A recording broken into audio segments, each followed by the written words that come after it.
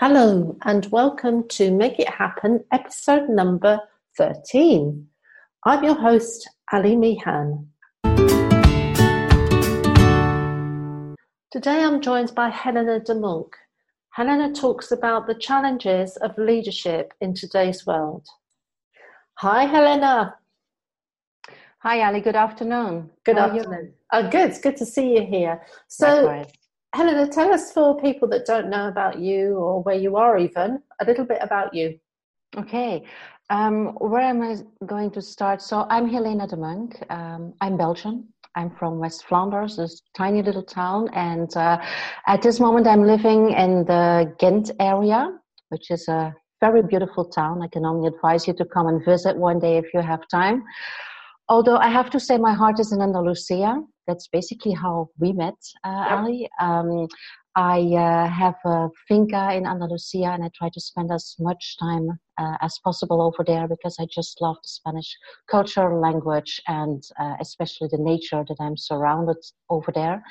I'm 54. I have a law degree. Okay. I have a 22-year-old son. He's amazing. I'm married. And that's pretty it. Okay, in good. general. Okay. Mm-hmm. So your business story, how did that start? How did your professional journey start?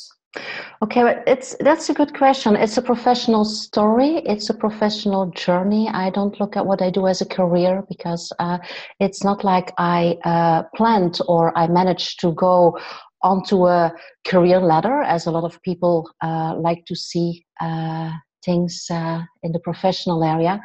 Basically, I'm an entrepreneur. Or you could say I'm very much independent. I'm not sure always what's the priority there, but I started my own business when I was 25. I had some experience as an employee, first of all in a real estate agency, and secondly in a recruitment company. And when I was 25, I was overly ambitious and very impatient, and I had this idea that I could change the world, and my views were the right ones. A lot have changed since then. But anyway, when I was 25, I started my own business, and that was a recruitment consultancy focused on finance and legal. I have done that for 22 years.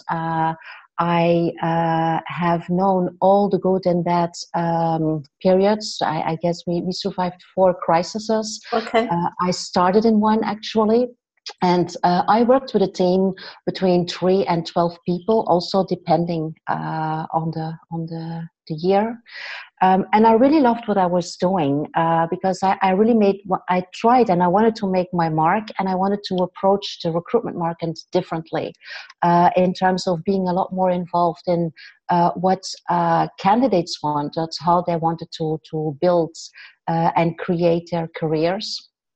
And we were quite successful. Sometimes we were not successful. There were periods where it was really, really hard for us to cope with competition and with what was required in the market. And then at a certain moment, I guess I needed to be ready for that. I felt that a lot of people I met, they struggled with issues that they could not solve by changing jobs. I was meeting mostly finance people, and they get promoted because of their technical expertise, but at a certain level this technical expertise is not enough in order to be successful, because they needed leadership skills, they needed to be able to engage a team, things like that. And so basically, I don't know when it exactly was, but I developed a new mission, and that was coaching finance people in leadership in order to help them, to support them to become successful in their new adventures or ventures. So that's how in 2007, after 22 years, at that time, 20 years in recruitment, I started my coaching training that has never stopped since. And I actively became a coach and a facilitator as from 2009. Okay. So that's almost 10 years again.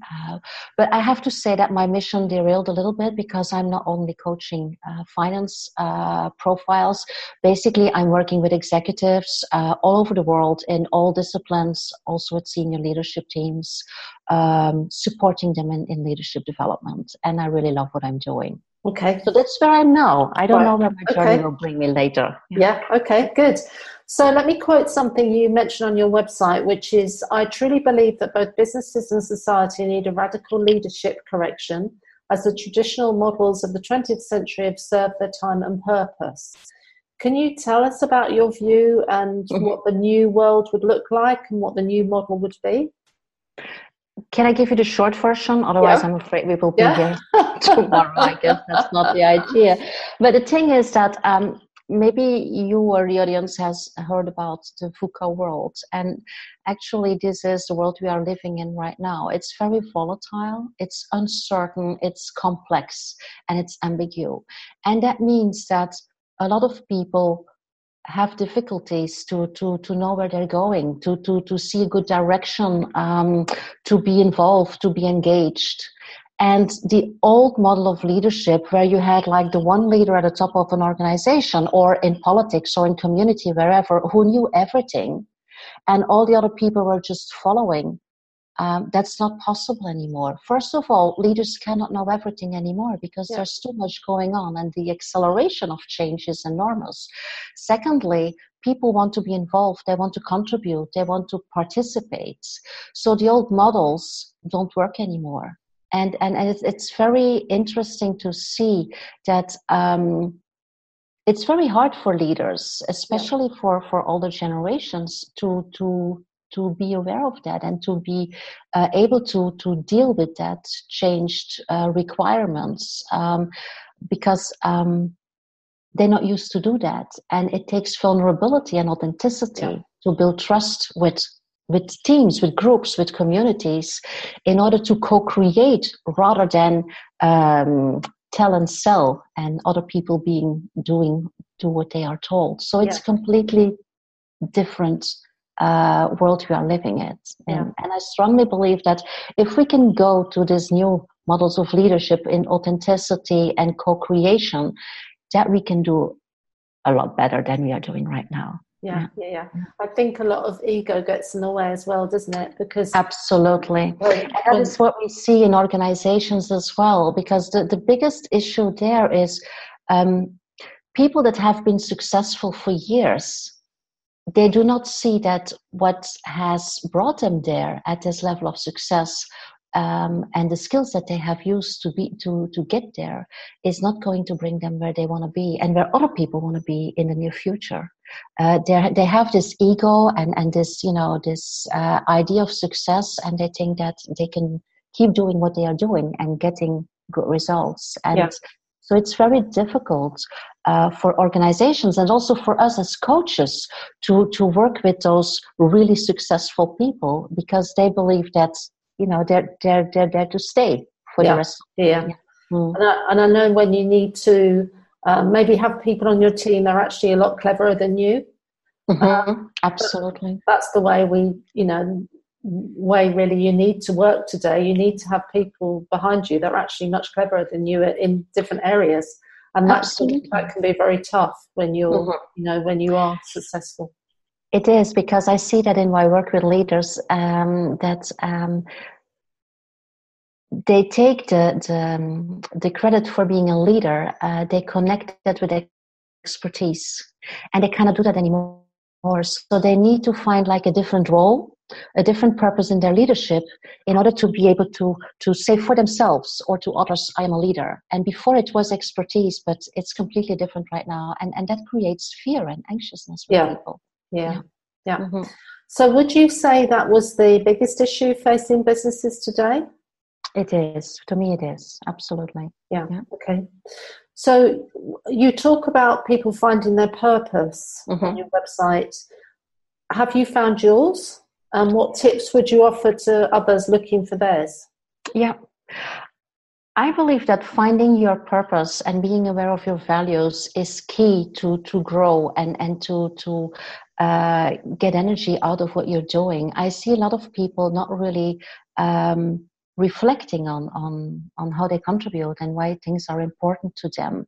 And that means that they make choices that are not really in sync with who they are or what they want to do. So that's why purpose is really, really important.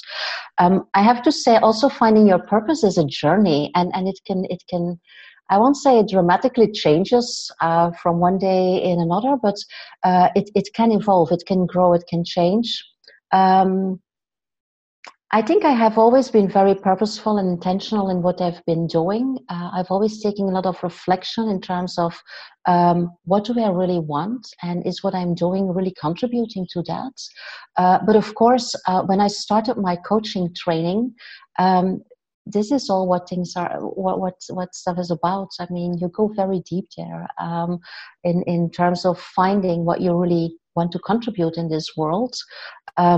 So basically, just to give you an idea, because it's very important to be able to explicit your purpose, to me it is contributing to the creation of a better world by supporting people in tapping into their potential, in helping them to generate the best version of themselves. Because I strongly believe that this is what is leadership and self-leadership is about, and that if we can all do this, if we can all show up in our best version and co-create in that way, we will create a better world. So there's still a lot of work there, but I'm positive, I'm optimist. Yeah. Absolutely. Mm-hmm. So what changes have you made that have been as a result of your life experience? I've made quite some changes. I wrote some when I was preparing for this interview. The changes I've made are introducing rituals in my life, and with rituals I mean creating new habits, but intentional habits, in order to be able to live more in the moment and reflect in a different way. So I've learned that by reading books, by working with my coaching clients, by sometimes getting the bad consequences of not doing that. And what I do, and what I certainly also advise other people, is to have your daily moments of gratitude, where you could do that in the morning, you could do that in the evening. Preferably you do that in the morning and in the evening, because it is a mind setter in terms of the things, the small things, the little things, bigger things that you are grateful with. Redirecting your focus from all the things that didn't work out, that did go wrong, things like that. So it's really contributing to a positive mindset, to a growth mindset. That's an important one. Celebrate successes is another one, and that is not being afraid of showing who you are and what you have achieved, and not only being grateful, but also not being afraid to show yourself and show other people that you have succeeded, which is something that especially women tend to hide too much. And it has a severe consequence in their professional lives, because other people are not aware of what they have been accomplishing. And then, of course, you have the situation that they feel resentful sometimes because people didn't see it.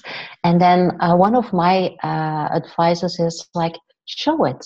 Don't be afraid to show it. And then people will perceive it. And you will be in line for promotion or for recognition or for whatever you are seeking at that level.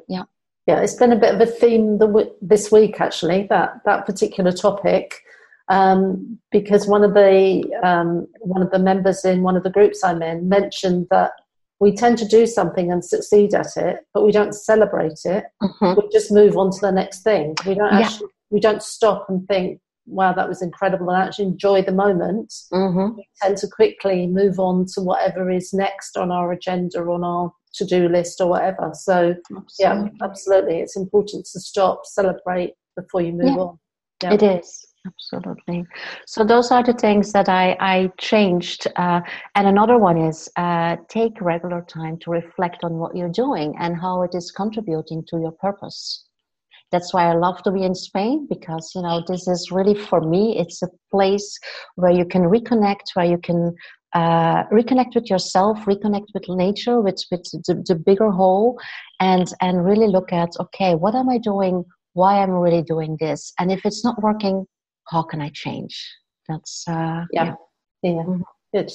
So Okay. Oxygen has a special meaning for you. Mm-hmm. Tell Absolutely. us about Oxygen and Oxygen leadership. Oxygen for Leadership basically is a platform I work from.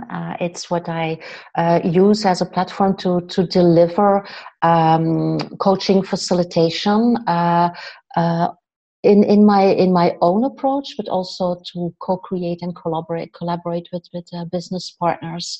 It's a little bit metaphorical, because I do believe that oxygen is what we need to grow, to live, actually, and we might not be aware of how much oxygen we need, because I see it in different levels. I see people not breathing, while we all know that breathing is, and good breathing and consciously breathing is one of the ways that we can cope with a lot of things, and that we can change our responses to a lot of things that are happening to us.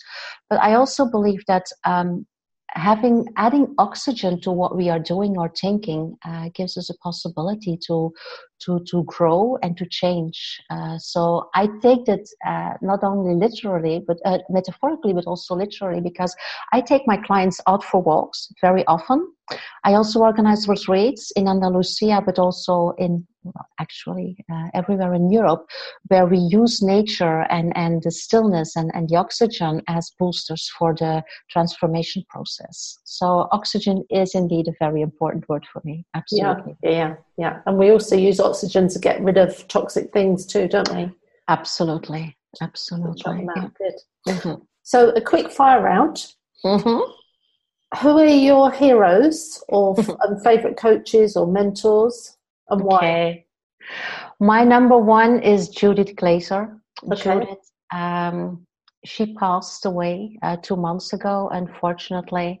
And she was really an inspiration in terms of what she was able to do was combine brain research, so the scientifically based findings of the last years, with her vision and her ambition in terms of creating a better world through conversation. And she has wrote several books. Her latest book was Conversational Intelligence. Another one is Creating We. And they're really must reads, because they give you the possibility to look at the world, look at our conversations, at our interactions in a different way, and create higher levels of interaction that create a better world. So she has really influenced my way of looking at interactions, at relations. Okay. Another one is Brené Brown. Yeah. I guess most people know Brené from her web TEDx and her books.